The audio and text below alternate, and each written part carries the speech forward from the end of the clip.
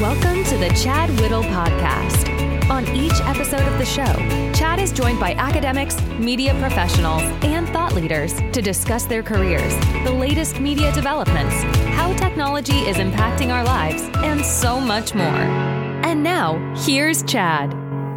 Welcome to the podcast. My guest is a former radio personality in Atlanta.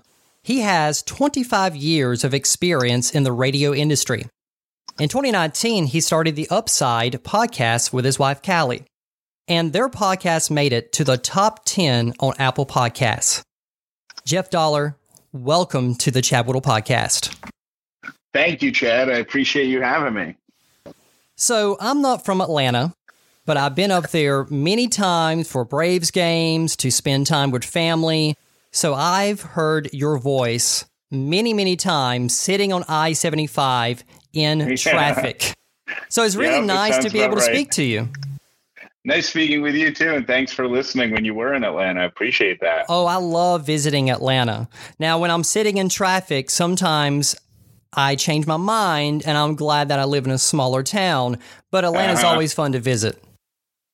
Yeah, that was, I know last year was such a crazy year and was so distressing on so many levels. But if you have to find a positive in all that chaos, it's the fact that for about 6 months, traffic was significantly later than it normally was. And that was so refreshing. My wife is from Tallahassee, Florida. And during the pandemic, I told her, I said, let's go to Atlanta. You're from Tallahassee. You haven't really been to Atlanta a lot, maybe once or twice. I said, let's go. Because you want to look around downtown. We haven't really been able to go downtown. You can really see the area. And I said, this is the only opportunity you will have probably in your life to go up there, and the traffic will not be bad because everybody's at home. We're not able to really go anywhere. So we drove up there on Sunday afternoon. It was kind of weird. We're on Peachtree Street, and we're just stopping in the middle of the road and looking at the buildings because there's really no one else there. Yeah. It's all back to normal now, though. The offices are opening back up. People are on summer break, but you know, offices are opening back up, and people are more comfortable doing things like they used to do. So that window of opportunity is closed. It was nice. Fun while it lasted. Well, it's nice to have things back to normal. I'm ready to see some traffic on 75. Yes, sir. Amen. So, we've never had a chance to speak until today. Like I said, I've heard you many times on Atlanta radio. But tell me a little bit about your background. What made you interested in pursuing a career in radio? It's actually all I've ever done. So I don't have a story about growing up wanting to be a DJ or anything like that. I simply got a radio opportunity, a radio job after working at a college radio station. I went to Syracuse University, and so they have a couple really great college radio stations. I signed up to work at one of those, honestly, to meet the girl who was working at the booth, the info booth at the beginning of the semester student union thing, where she was like, come work at the radio station, and she was cute, and I said okay. So I ended up working at the radio station, and then had an opportunity to, because I grew up in Syracuse, my parents lived in Syracuse, I had an opportunity to really experience all the stuff that goes on at a radio station over the summer, because the majority of people went home. So the radio station existed on a crew of about a dozen people. So I got thrown into it really quickly. I learned a lot really quickly. And after a year or two of working there, I got, part-time jobs at a couple of the radio stations around Syracuse. And then that led into a full-time opportunity working with a morning show in a tiny little market outside of Syracuse. And from there, I went from from there to Boston, from Boston to Arizona, from Arizona to Philadelphia, and then from Philadelphia to Atlanta. So it's really there's never been a dream of being the next Casey Kasem or Rick Dees or Howard Stern. I fell into it.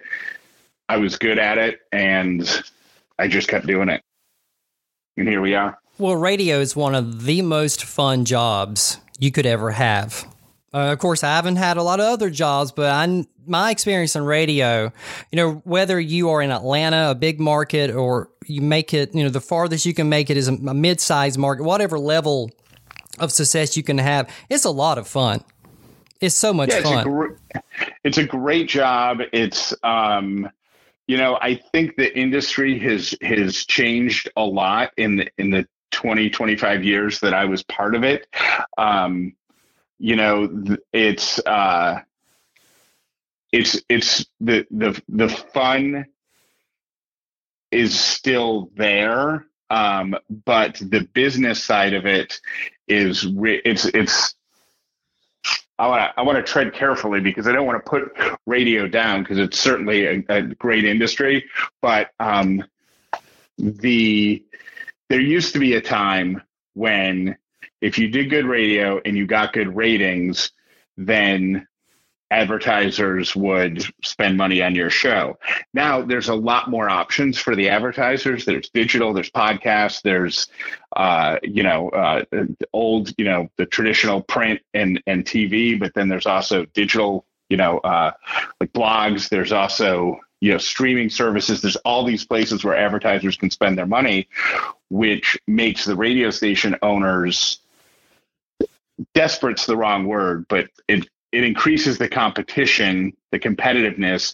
So there's a little less leeway with some of the creativity that used to be there. I don't know if I said that politically correct enough, but hopefully you got what I meant. Oh, absolutely. I know what you mean. I'm from South Georgia. I worked in radio in Valdosta and in my hometown of Douglas. So I pretty much lived my entire life here in Georgia. But for 3 years, I moved out to Mississippi to earn my PhD at the University of Southern Miss. And I'm listening to the rock station in Hattiesburg. And I got to noticing, wait a minute, I know that voice. Same DJ that's on in Atlanta. So, if you want a job in radio, it's so competitive because they have the same person on 5 or 6 stations voice tracking at different times of the day across their stations across the country and other states. It's a very competitive industry now to not only find a job, to get your foot in the door, but to be able to have a long-term career. It's very, very difficult. Yeah, it's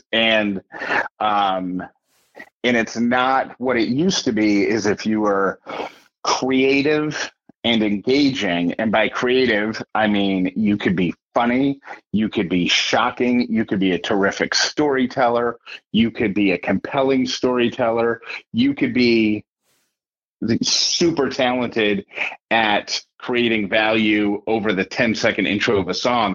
Those, when I say a creative individual, all those different types of creativity could get you a job. Now you have to be a creative individual who understands the revenue, plan of the station, who is willing to do 12 different, jobs. Are you engaged on social media? Do you know about social media? Can you update the website? Are you also available to produce commercials? So not only are the jobs becoming more difficult to get, but you have to be even more qualified. In addition to having creative talent, you have to be more qualified now than you had to be even 5 years ago or 10 years ago. So it's a tough business. And having to do social media and create videos for the YouTube channel, that really takes away from your own air performance because you're doing so many things at once. Yeah. It makes it tough. And when I was at my last radio job, I advocated heavily for the company to hire basically a digital program director, somebody whose job it was just to program the social media, because, it's when it gets left up to the air talent, there's only so many hours in the day, and there's only so much creative energy that exists in someone's mind.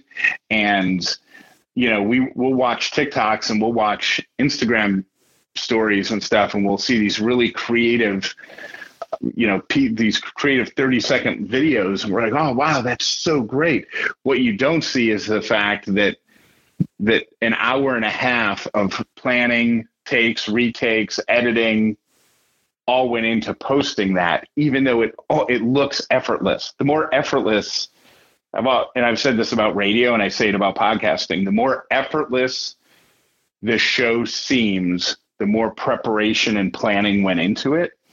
So I'm a huge advocate, was a huge advocate for, in radio, have somebody whose sole job is to create the digital content, using the air talent in that to tie the two together. But it's just, you're asking a lot of creative people, and it taps their, it saps their creative energy. I started in radio at 17, and you have 25 years experience. So you've seen a lot more changes, of course, than I have. But just in the small time, 17, I'm 35 now, that I worked in radio, I saw so many changes. A lot, like you said, even in a smaller market. I know that when I started, and then kind of when I stopped working at the stations, they really had a big emphasis on the website and social media. Yeah. Even in our meetings. And I always thought, this is weird. Why are we spending so much time discussing this website that we really don't make money on, and not discuss the on-air product more? Right. Behind the scenes, the reason for that is because corporate, wherever corporate was seeing revenue potential on websites. So they were applying pressure to the local radio stations to drive web traffic. And it doesn't make sense if you're in a local market executing local content. It doesn't make sense why you would focus on the website.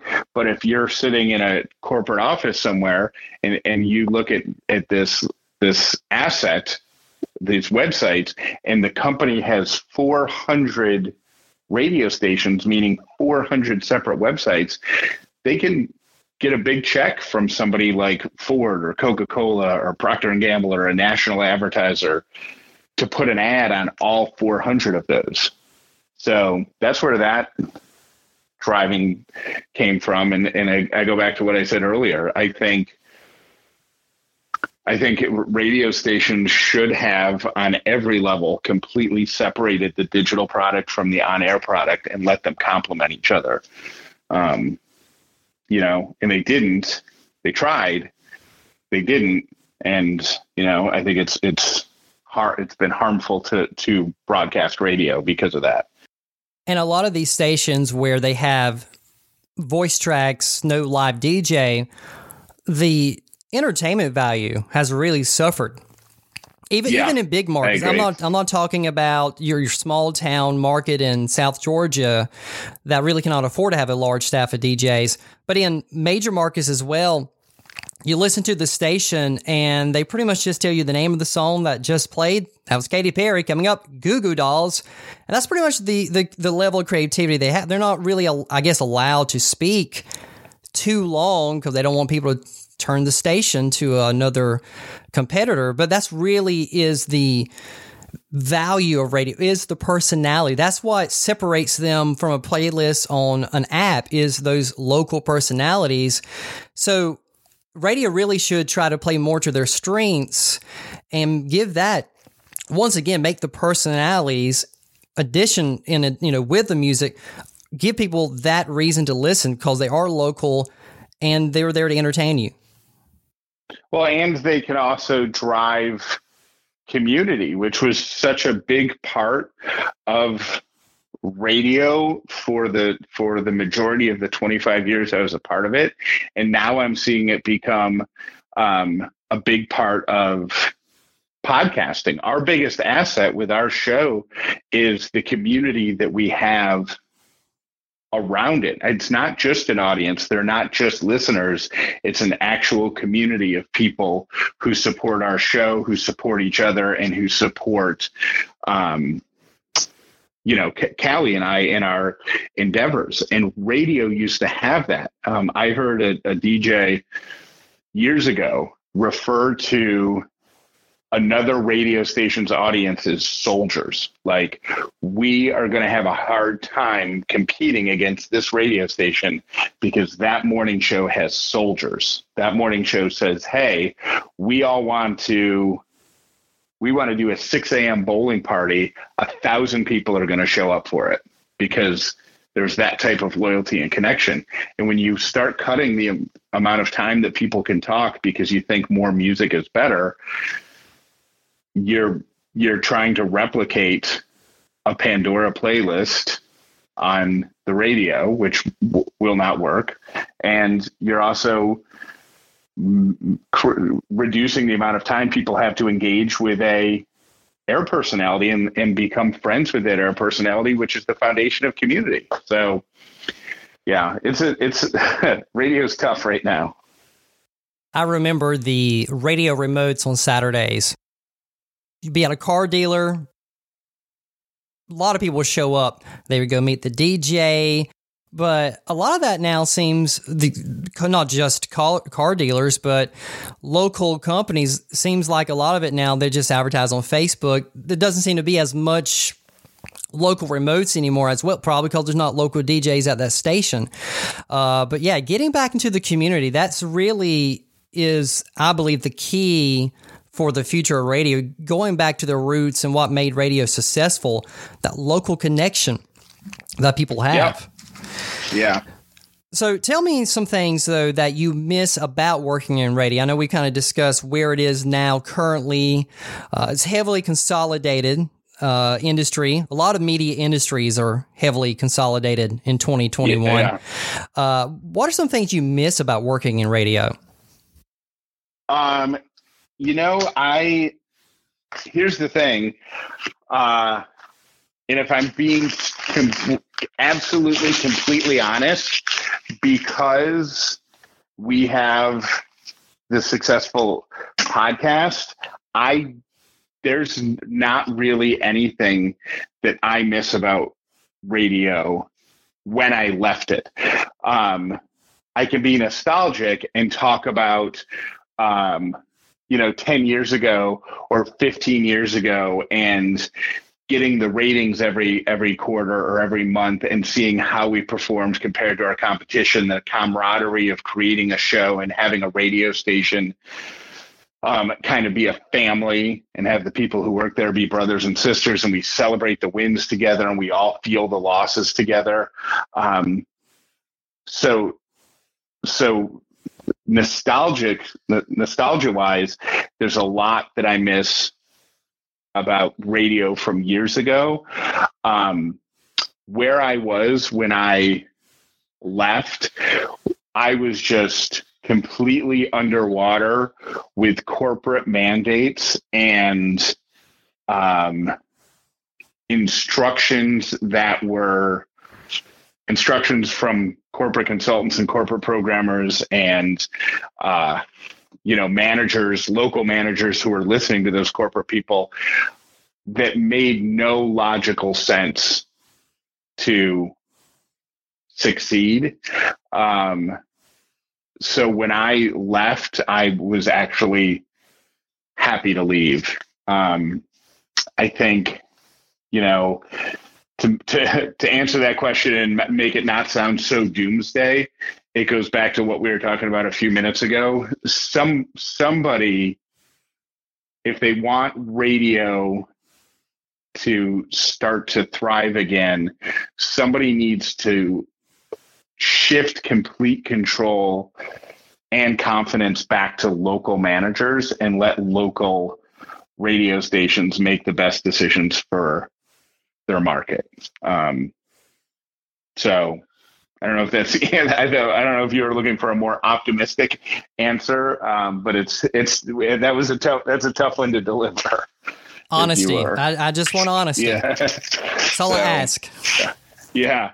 But yeah, I just think, what I witnessed at the end of where we were a year or so before I lost my job, we had corporate pressure to play more music on our show and to do in benchmark bits. So the same exact bit at the same exact time every day in order to create a sense of familiarity and whatnot. And on paper, I'm sure that presents well in a lot of markets. But what I was trying to explain to people was we were competing against the Burt Show. And I worked for the Burt Show for 15 years. Like, I know their formulas. I know what they do. And you're never going to beat the Burt Show playing music or doing regular bits. It might work in other markets. So I was really frustrated at the end. And eventually, you just have to, the consultants and the corporate people are always going to win. So even though it made no sense for us, we had to do it. We had to try to play more music, and our ratings went down even lower. And then, so it was frustrating. The end was frustrating. So that's probably giving into some of my pessimism as well. Now, you produce a podcast with your wife, and you've had a lot of success with it so far. And it's cool that you're able to do this, and not only do this with your wife, but it's a business now. Yeah. Do you feel as pressured producing your podcast as you did working in radio? Because in radio, you're always worrying about the ratings. It's, you live and die on the ratings. Of course, you got to worry about the download numbers with your podcast, and you always want those to increase. But do you feel as pressured as you did working in radio? I mean, I look at the numbers daily, every day of our show, and I feel less pressure now than I did a year ago. Here's the thing. In radio, when you get your numbers, when you get rated, the numbers that you're getting are a measure of your performance from a month or two ago. They're old numbers. When you look at podcasting numbers, you're looking at that specific day. And you can look, I can check every hour during a day and see how the show is doing every single hour. And I certainly did that in the beginning. Like, I would look multiple times a day at the show to see how it was doing. So as far as pressure goes, I absolutely still feel pressure to perform, because in podcasting, it's pretty simple math. The more listeners you have, the more you can charge your advertisers. The more you charge your advertisers, the more money goes in your bank account. So, for financial reasons, I make sure nothing, we're not, having huge trends downward or anything like that. But as far as feeling that the only person that I have to answer to, that my wife and I have to answer to, is each other. So there's if the ratings go down, if our performance is trending downward, the decision to make a change is fully mine, which takes a lot of pressure off. For me, the ratings pressure, especially when I was hosting my own show, the ratings pressure was, if the show is down, people are going to tell us what to do and how to change. And I never wanted that. So that's where that pressure came from. What have you learned so far about producing a podcast? What has surprised you about the process of trying to grow a podcast? The getting people to come to a podcast is a lot more difficult than I expected. And the reason is almost any marketing that you do for a podcast is, and this is a double-edged sword, because with a radio station or another type of broadcast, available anytime medium, you just have to kind of create the awareness of it. So whether it's a Netflix show, whether it's a radio station running a great contest, whether it's a reality TV show that starts next week, if you create the awareness, people know that they can just go tune in and find it. With podcasting, one, it's a new medium, so not everybody knows how to access podcasts. That number is going up very fast, which is good. But that's number one. And then number two, in order to get people to truly engage, you have to get them to go to your show, listen to your show, and realize they enjoy it. Remember to subscribe to your show. And then when they see it on their phone the next time, in our case, the next day, to listen to it again.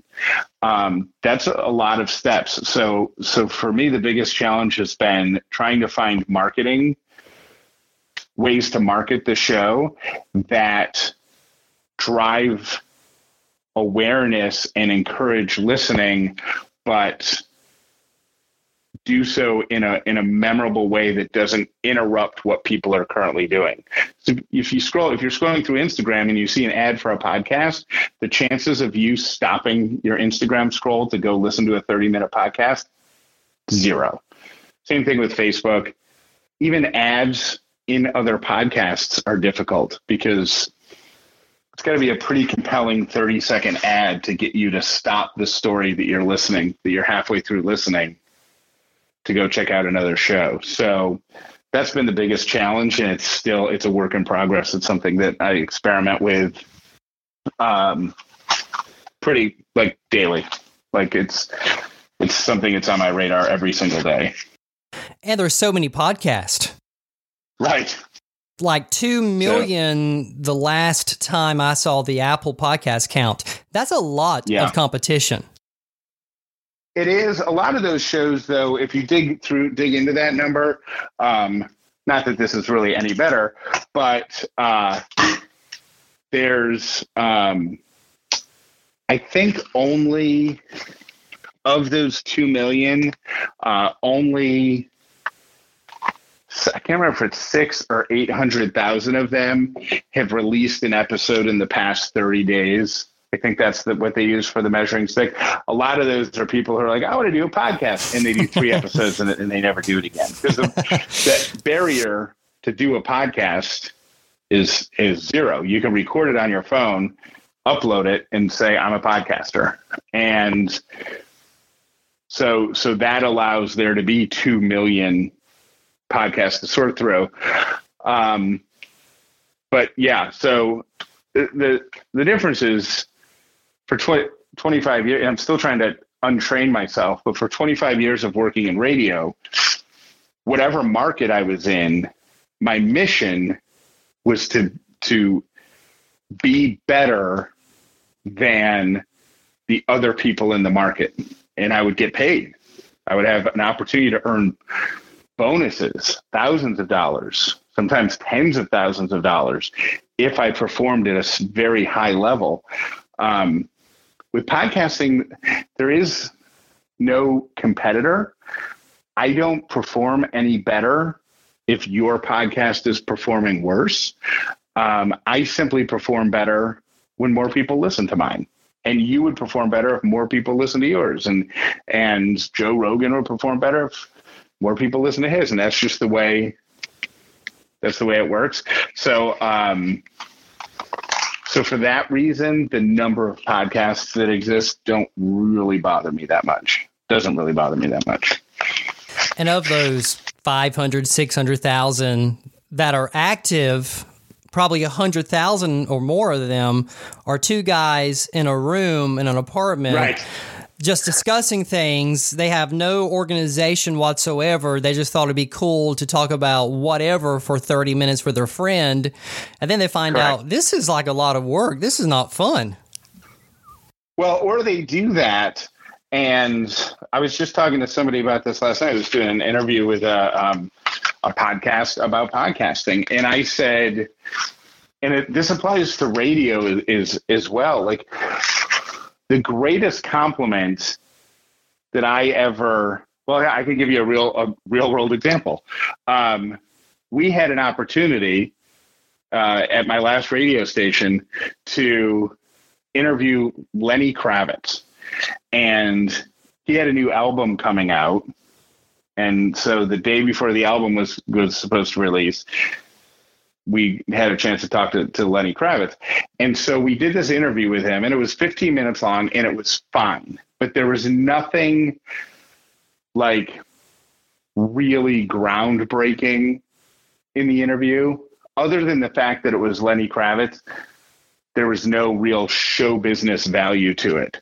But I happened to notice when I was doing my research for the interview that he was going to be in Atlanta performing like 30 days later. So the day the album came out, we honored our commitment to the publicist or to the record company, and we played a 30-second clip of Lenny Kravitz talking about his new album. And we said we had a chance to talk to Lenny Kravitz, and this is what he told us about his new album. And we played a 30-second, 1-minute clip. So that was done. But what we did is we took the rest of the interview and we chopped it up, and we did so much production to it. And then we re-recorded the way we got into it and the way we got out of it. And we played it the morning of his interview in Atlanta. We played it to make it sound like we were calling him in his hotel the morning of his concert to talk to him about the concert and the new album. And it took hours of editing to repurpose it for that, but it came out so good that our program director said, "Oh my gosh, that was so great. I can't believe Lenny Kravitz answered his phone sitting in his hotel room. I imagine him lying in bed talking. I could hear how sleepy he was, because I can imagine him lying in bed talking on the phone with you." So we did such a good job. It even fooled our own boss. But all that to say, the more a show sounds casual and off the cuff, any type of entertainment show, a stand-up comedian, a radio show, a podcast, an interview with Lenny Kravitz, the more something sounds off the cuff and spontaneous, the more behind the scenes prep has gone into that to make it seem exactly that way. So when you talk about guys sitting around, who drink beer together and tell stories about the favorite football stadiums they've ever visited, and somebody goes, "Oh my God, we should make this a podcast, and we should call it My Favorite Stadium Drinking Game, and we should all hang out and do it." And then they wonder why it doesn't perform well, and even their own friends are like, "Yeah, I missed this week's episode, but I'm sure it was great." It's because it's terrible, because it's not just sitting around having beers chatting. It's planning and organization. We do a daily 30-minute show, and Callie and I have 2 written versions of our schedule, and we have 2 conversations about our schedule for every single show to make it sound like we're just hanging out and talking. So that's, yeah. I don't even remember what your original question was. I just started talking about Lenny Kravitz. Now, that's awesome that you were able to make it sound like that. That's really cool. That's the thing. Editing a podcast, it's very time consuming. Planning, pre-planning, but the post work as well. If you really care, and I know you do, it's your job now. Obviously, you want to make it sound really, really great.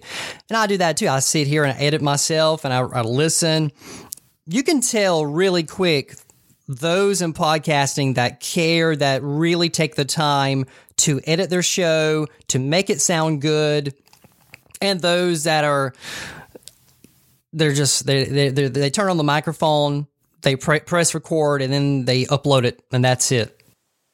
Yeah.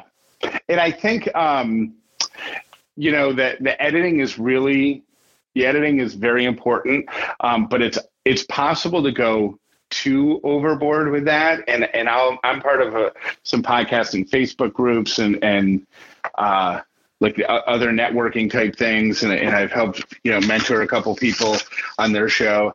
And I see people talking about buying, broadcast level equipment, and acoustic treatments for rooms and, talking about these nuances of engineering the show and put it, compression and noise gate and all of these high level things. And it is possible to get really great sound without any of that. And once you do it once, you can, replicate it pretty easily in any setting. We've recorded our show in probably 7 different rooms. The first one had some cheap egg crate type acoustic panels on there because I thought I needed them. No other room had that. We've recorded in rooms with hardwood floors and giant glass picture windows. We've recorded in hotel rooms. We've recorded in moving cars.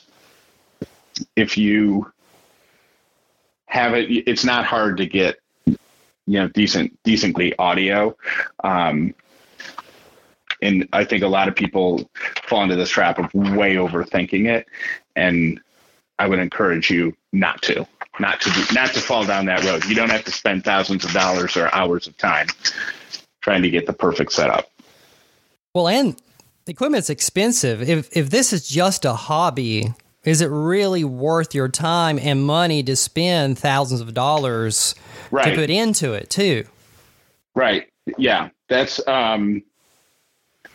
valid. But even if it's just a hobby, there are quality microphones, which is, in my opinion, you start with the microphone and then you back everything away from that. And there are quality microphones that you can get for $100 or less. So if it's a hobby, but it's a hobby that you want, to people to respect, like if you want to do it right, then spend the $100 on the microphones and, don't use the free version of Zoom to record your show if you have to record it remotely. Spend a few extra bucks, just like you would if your hobby was, was playing softball. You wouldn't show up to, with the rest of your team and not have a glove and be like, I don't need one. I'm going to see if I take this. I'm going to see if I'm still doing softball in 3 months. Then I'll get a glove. Or, I'm just borrowing somebody's bat. This is not really, it's not even aluminum. It's a wooden bat. But we'll see if I'm still doing this in 3 months. Like if you want to do it, it's your hobby, invest a few bucks in it. And, it's on my to-do list to make a checklist that I can just give to people that they can download and go, look, here's 3 microphones. These are all good. They're less than $100. Here's 3 interfaces. They're all good at 3 different price points. Here's some editing options. Some of them are free. And eventually I'll do that. Tell me about advertisers. Are you selling the show yourself or do you have a team that's selling it for you? We have both. So we have an agency that sells all of our straight host-read ads that we have in the show. Every regular episode of our show has 4 host-read ad positions in there. So the agency sells them, and we just, they act as a liaison between the advertiser and us. And then we have more creative advertising options that our team sells themselves locally. So our show is presented by a company called Dinner Affair, who I've worked with for years, and they provide easy to prepare at home meals. So we sold that ourselves because it's not just that they wanted more than just a traditional ad in the middle. They wanted some sort of presence on every single episode of our show. We have a newsletter that goes out to about 20,000 people every week. That has a sponsor. We sold that ourselves. And then we have like a little pop culture / news segment where it's just every day it's just 3 random facts. And that's sponsored by somebody that we sold locally. When I asked our ad agency about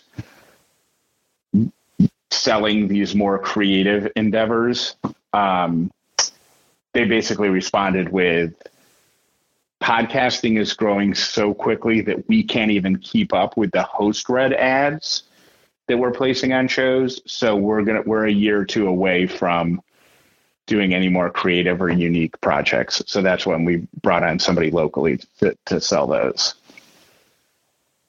And your show average is probably 30, 40 minutes an episode. Why do you decide on 30 to 40 minutes as opposed to an hour or longer? Actually, we wanted it to be 30 minutes long, 30 to 35. And the reason was back before the pandemic, the average commute time in Atlanta was 35 minutes. So we're like, let's make a show that's about the average commute so people can listen to it, in place of morning radio with music and commercials and everything.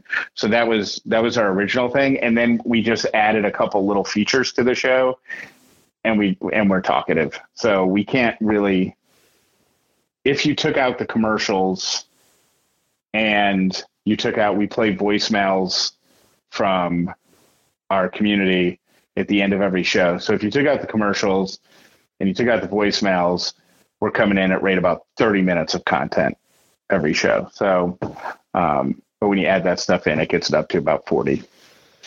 That's one thing I like about podcasting over radio is you don't have a set time.